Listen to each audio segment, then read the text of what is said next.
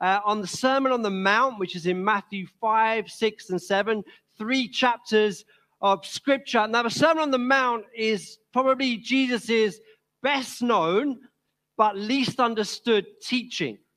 And the title of this preaching series is Flipped, because Jesus in Matthew 5, 6, and 7 flips everything about our culture, the way of the world, what society tells us. He flips everything on its head. And listen, if you want a very helpful kind of image in your head as you're reading the Sermon on the Mount, let me tell you, the Sermon on the Mount is like taking a plain piece of paper, a big piece of canvas, and starting to paint on it a picture of what a disciple of Jesus looks like.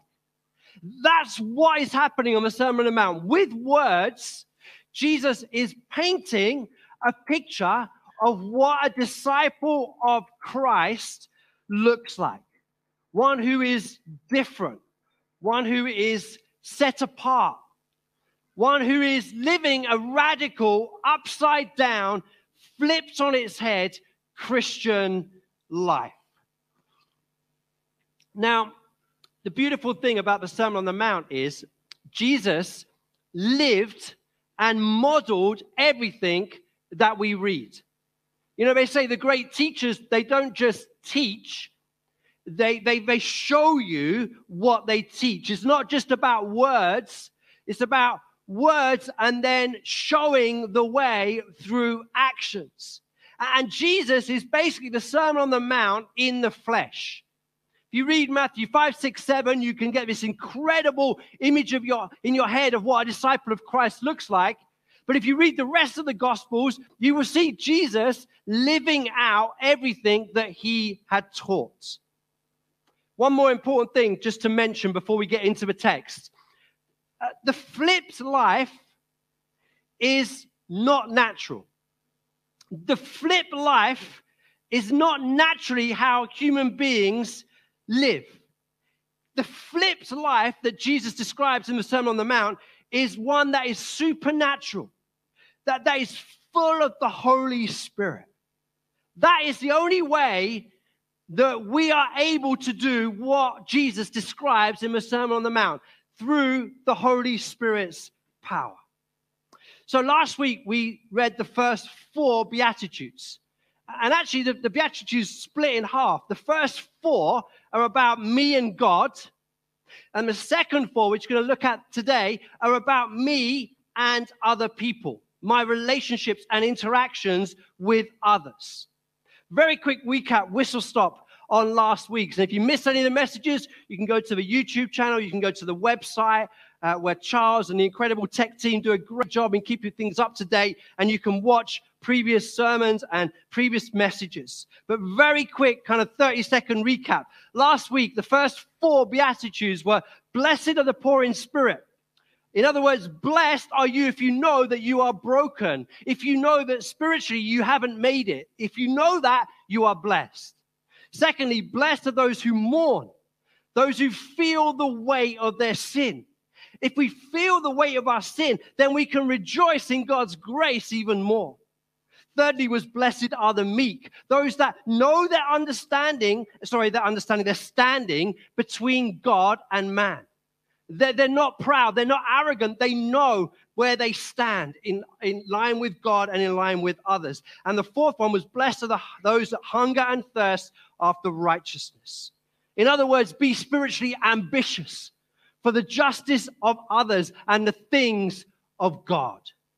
So that was kind of like a quick recap of last week, the first 4 Beatitudes, which is about man and God. Now let's read Matthew chapter 5, verse 7 to 12, the second set of Beatitudes, which really are about me and others, how I engage with other people in the world. Matthew chapter 5, starting at verse 7. Blessed are the merciful, for they shall receive mercy. Blessed are the pure in heart, for they shall see God. Blessed are the peacemakers, for they shall be called sons of God. Blessed are those who are persecuted for righteousness' sake, for theirs is the kingdom of heaven. Blessed are you when others revile you and persecute you and utter all kinds of evil and falsely accuse you on my account. Rejoice and be glad, for your reward is great in heaven. For so they persecuted the prophets who were before you. We're going to go through those 4 Beatitudes. Firstly, blessed are the merciful, verse 7. This Beatitude describes true godliness. You might ask the question, Mark, what does godliness look like?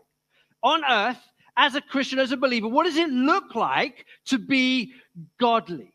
Well, that Beatitude tells us, because Luke 6, verse 36 says, be merciful just as your Father in heaven is merciful. So when you are merciful to others, you are being like God himself. It's quite a thought. And what happens is often this little test, because the Beatitude that came before it was, blessed are those who hunger and thirst after righteousness. And we can be like, yes, Lord, I hunger and thirst after you. Yes, Lord, I want more of you. I want to be a Christian who lives for you. Do you know what then happens almost straight away? God will test you. And a person will come along who has hurt you, or has let you down, who has said unpleasant things about you, who has lied about you. And you have this choice. Do you go with the natural inclination to seek revenge, or do you go with the supernatural with God's help and show mercy? The Greek word for mercy here is eleos, and it is the exact opposite of wrath or justice. So eleos is this gracious action of offering grace and forgiveness to someone even when it hurts. It's letting someone off the hook when they don't deserve it. It's not reminding them of their faults. It's letting them save face when really you should tell the world what they have done. It's covering for them when they've made a mess of things. It's instead of giving them a guilt trip, it's setting them free. That is what merciful looks like. And you see, being merciful is doing what God does to us.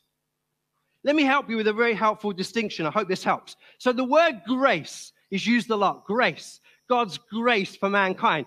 Grace is really giving people what they don't deserve. Jesus' death on the cross, if we believe in Jesus, his death on the cross, his death and resurrection, then we get what we deserve. We get a place in heaven that we don't deserve. Some people have given an acrostic for grace, which is God's riches at Christ's expense. We get what we don't deserve. Mercy, on the other hand, is not giving people what they do deserve. It's not exacting the justice and the revenge that people do deserve. Paul, the Apostle Paul, in 1 Timothy 1, said that he was a blasphemer and a persecutor of Christians, and yet was shown mercy.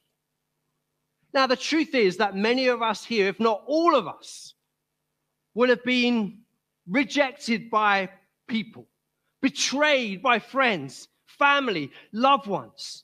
We'd have been lied about.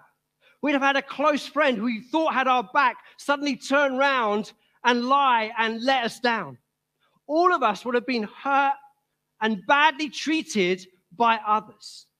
And it is easy to then long for justice and revenge.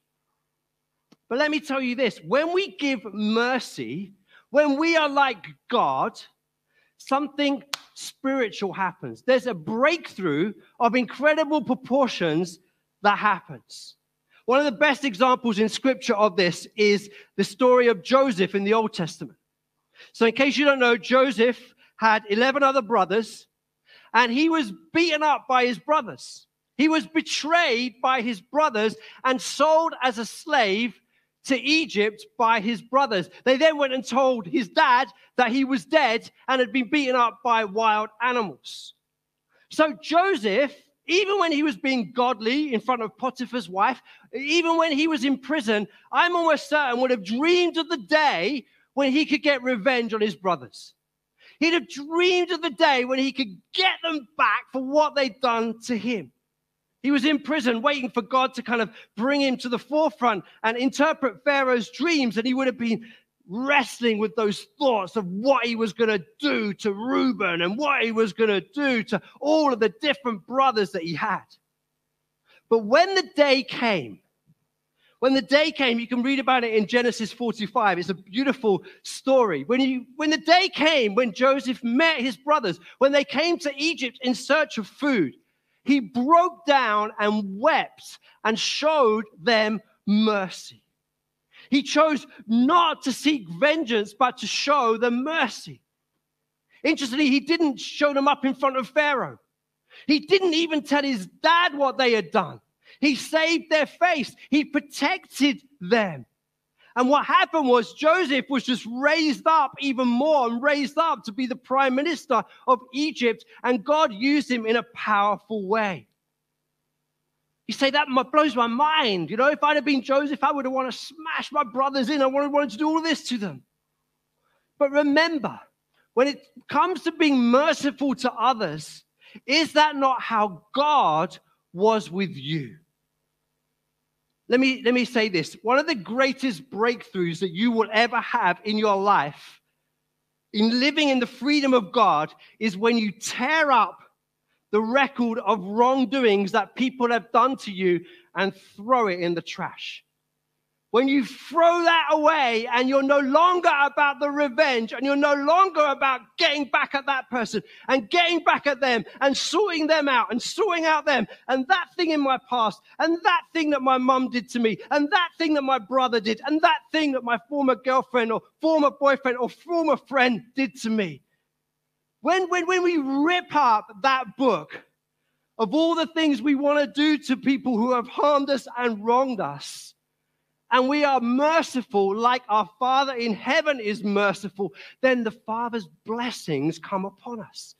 There's a new intimacy that will come, a new freedom that will come. And let me just say this in closing, and we could just preach the whole message on this one beatitude, but let me just say one more thing in closing on this. Nothing moves you to forgive and show mercy like the wow and the wonder of knowing that you have been forgiven by the Lord Almighty for what you have done wrong, for what God has forgiven you. Nothing moves us more to be merciful to others in knowing that we are sinners but saved by the grace of God, not shown the justice that we deserve, but recipients of God's mercy. True godliness is to show mercy to those around us. Okay, second beatitude. Blessed are the pure in heart, verse 8. The heart. The heart is the seat of our personality. It's where our mind, emotions, and will interact. It's where intellect and understanding is forged. And what Jesus is talking about here is an inward purity, a heart that has no malice, that has nothing to prove. Now, Jeremiah says in Jeremiah 17, verse 19, that the heart is deceitful above all. Jesus talks a lot about the heart. He says, where your treasure is, there your heart is. He says, what you honor with your mouth, your heart is not far away. He says the greatest of all commandments is to love the Lord your God with all your mind and with all your heart. And David prayed famously in the Psalms, create in me a pure heart, O God. A pure heart is for our hearts to be washed continually in the grace of God. Pure, the word pure in the Greek, is kathoriai, and it's free from stain. A whole life, both public and private, that is transparent before God and man. That our thoughts and our actions are not fake. That there's no hypocrisy in our lives. That when we do mess up and get it wrong, we go to God for his grace and are cleansed by his grace continually. Jesus makes a continuous distinction in the Sermon on the Mount between the internal and the external. And he picks up the Pharisees on this again and again and again. Just going to give you one example from Luke 11 and verse 39.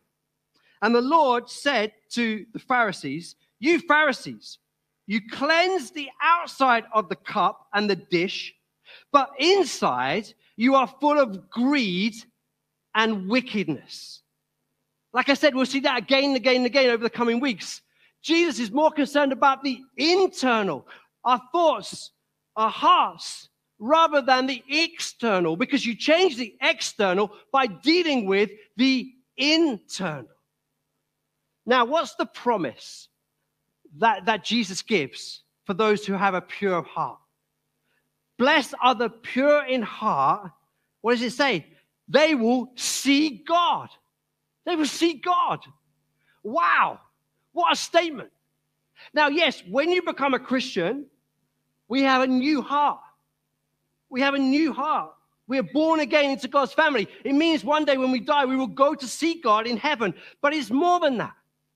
Because a pure heart, a life of purity on this earth, means we will see a measure of God's glory.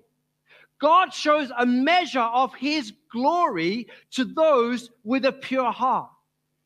Moses in Exodus asked the Lord and said, "Lord, could you show me your face?" And God said to him, "Well, you can't cope with my face, but let me pass in front of you." We can't cope with seeing God this side of eternity, but we want to see more of God's presence.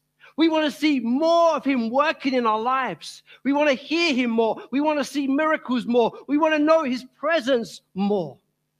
A disciplined Christian who is washed continually, whose heart is washed continually in God's grace, who has a pure heart, will see the things of God.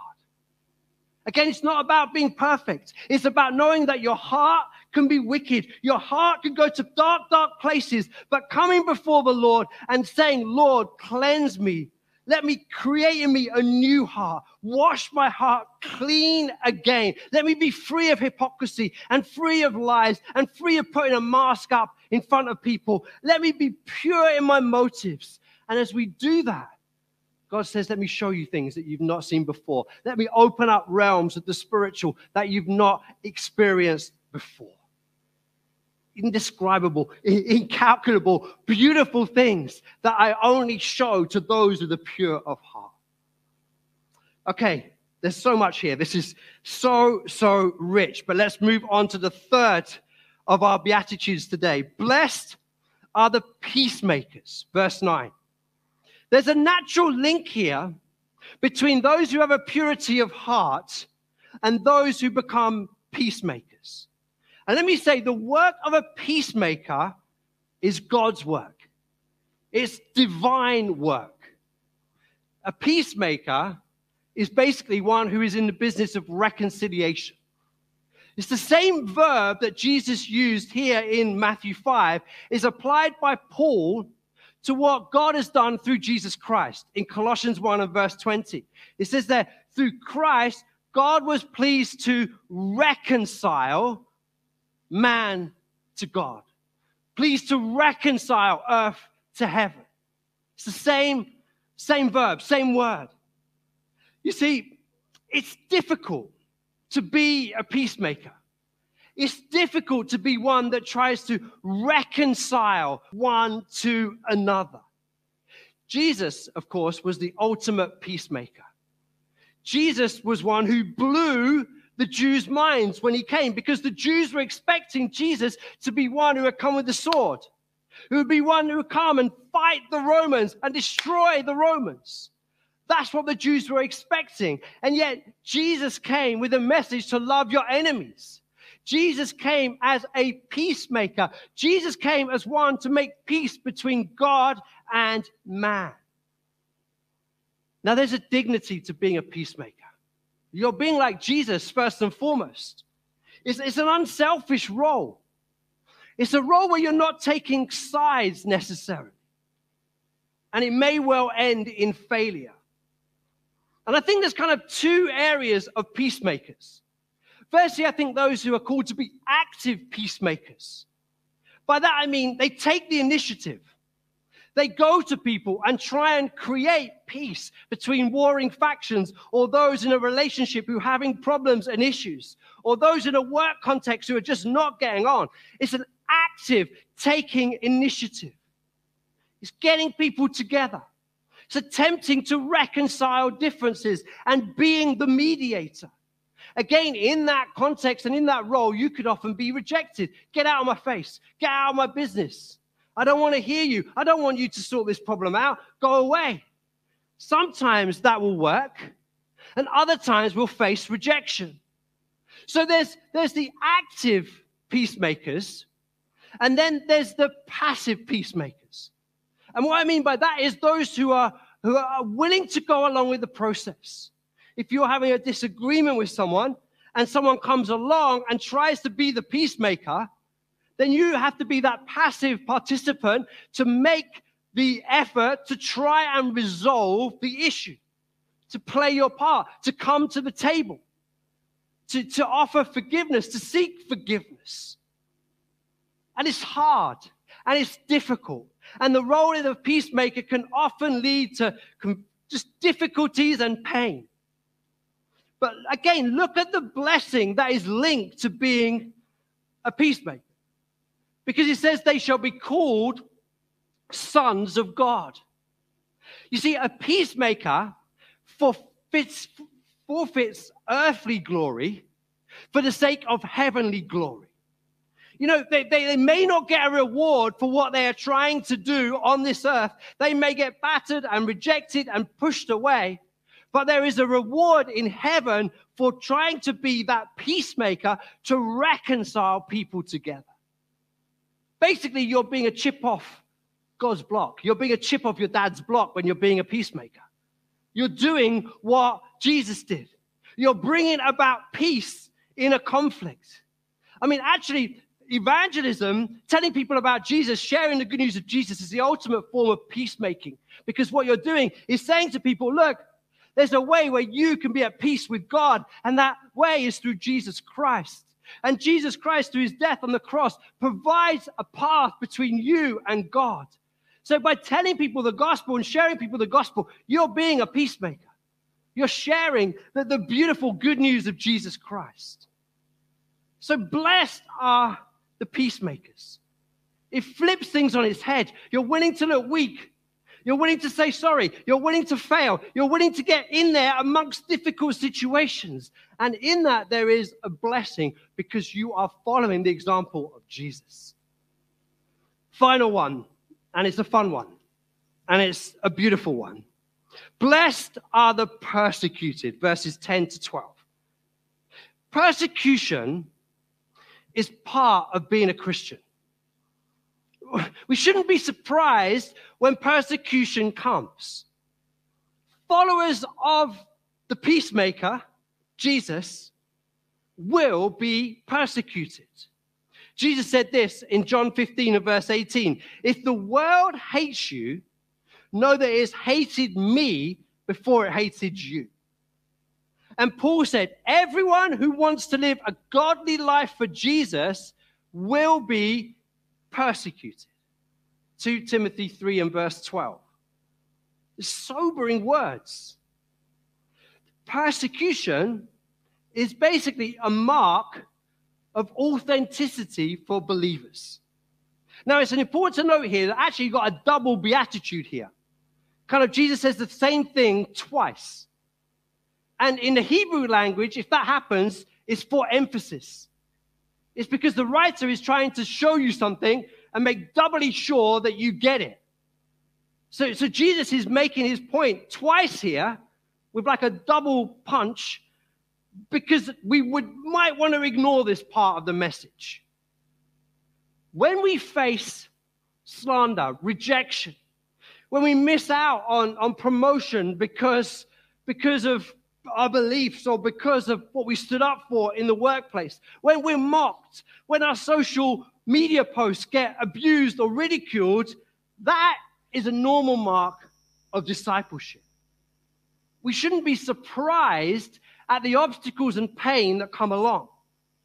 But I want to point out one very important thing. Look at verse 11, because this is important. Verse 11 says, "Blessed are you when others persecute you, do all kinds of things on my account or because of me." It's important that we know that the persecution that we face is to be because of Jesus. Being really honest here, it's not because you're a bit annoying or because you're a bit strange or a bit objectionable or just go in there with 2 feet and make a mess or you're obnoxious.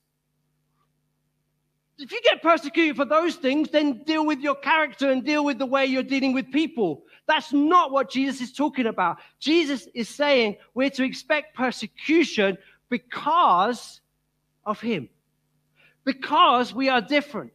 Because we are living to the beat of a different drum. Because we are salt and light. Because we are disciples of Jesus Christ. And what's the blessing in here? Blessed are those who are persecuted, verse 12, for they will rejoice and be glad. We're not going to do it again, but I'll get the band up here and let's rejoice and glad because we're getting persecuted. But there's something beautiful, Jesus is saying, about persecution. Something beautiful about being persecuted because of following Jesus. Now, let me give you a couple of examples. So when Jesus was tempted in the wilderness by the devil for 40 days and 40 nights, when he comes through that persecution, what happens at the end of the account? It says that the angels came to minister to him. When Stephen, in Acts chapter 7, when Stephen was stoned to death because of his faith in Jesus and proclamation of the gospel, it says as he died that he saw an open heaven. You see, when we're persecuted, there's something that happens that is beautiful where God opens to us something that is special and sweet and almost reserved to those who are committed to him. It also says that we join, right at the end, we join a long line of prophets who are persecuted before you. So you're not on your own. You just join in the line of Elijah and Daniel and Jesus and Peter and right through the ages, the early fathers and people throughout the centuries, missionaries who have died for their faith and trust in Jesus. We're part of something. We're not unique. We're part of being persecuted as believers of Christ. One of my personal favorites and heroes is a man called Dietrich Bonhoeffer. He was a German pastor who lived at the time of the Third Reich. And he's a massive hero of mine because his faith in Jesus and standing up for the gospel never wavered throughout all of the outrageous things that Hitler and the Nazi Party did in the 30s and the 40s. He was imprisoned, he was tortured, and he was beaten. And incredibly, in 1945, he was executed by Himmler in a concentration camp just a couple of days before the liberation of all the concentration camps in Germany. And Dietrich Bonhoeffer said this out of experience, out of a life that he lived. He said, suffering is the badge of true discipleship.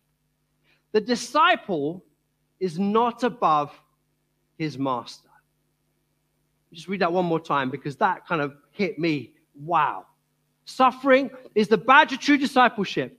The disciple is not above his master. In discipleship to Jesus, we follow a suffering Savior.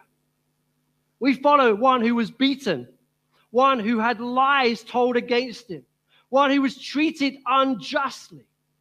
We follow. That's our Savior. That's our Master. That's the one that we follow. So as his disciples, we're to expect nothing less. What's the highest honor that can bestow upon a man or a woman in this earth? Queen of England? President of the United States? Nobel Peace Prize winner? Richest person in the world?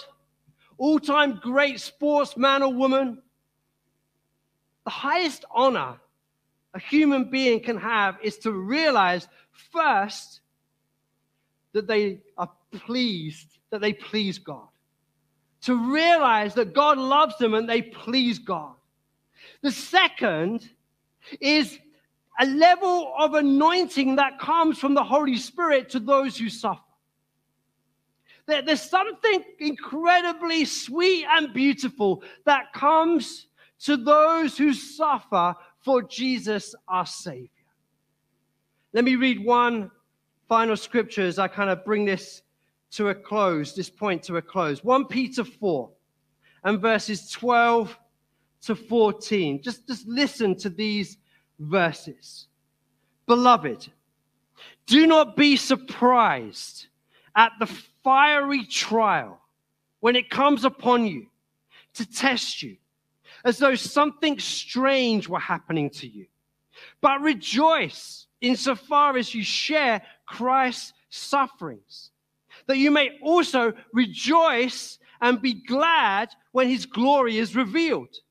If you are insulted for the name of Christ, you are blessed, because the Spirit of glory and of God rests upon you.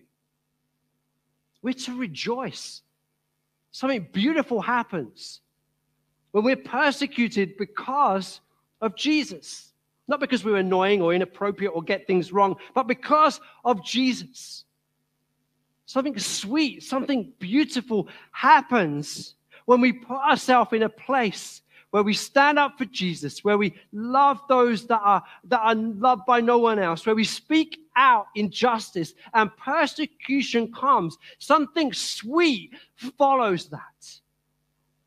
We're to rejoice as we share Jesus's suffering. Okay, let me conclude. Let me bring this together. We could have had 4 preachers today. I tell you, we could have gone even deeper into each 4 of those blessed beatitudes. But I want to say this: the standards of the Sermon on the Mount are in direct conflict to the standards of this world.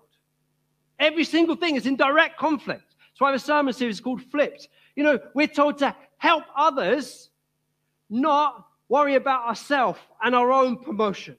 Exactly the opposite of the world. We're told that to be spiritually broken and weak is the place to receive the graces of God, not to be all, I'm together and proud and got it all sorted. It's the complete opposite of what the world tells us. We're not to go for vengeance. We're not to go for retaliation. We're to go for mercy. We're to go for forgiveness. We're not to think that life is going to be comfortable and life is going to be beautiful without fault and without problems, but to expect persecution and to expect trials and to expect difficulties. Think of it like this. As you go through the Beatitudes, I want you to think of it like this. The gap widens. There's a man, there's a woman, there's a human being listening to a Sermon on the Mount. And Jesus is speaking. And as he goes through the Sermon on the Mount, for me, the gap goes like this, between what the world is saying and what Jesus is telling me. And it gets wider and wider till we've read those 8 Beatitudes and we go, oh my life. That's what the world is telling me and where I feel almost I am. And here is what Jesus is telling me. And here is the marks of a true disciple. Man, look at that gap. And this is what I want to say, and this is what we're going to do as a response. That gap is where we need the Holy Spirit. That gap is where we need God's power. That gap is the gap where the natural, we can't do it in the natural. So the supernatural has to come in and help us in the gap. So in a moment, band, could you come up? We're going to worship together and we're going to pray for the Holy Spirit to come in this place and to fill us and to meet with us. Because we need God's help, because the gap is too big. We can't do it without the help of God himself through the Holy Spirit. Why don't you stand?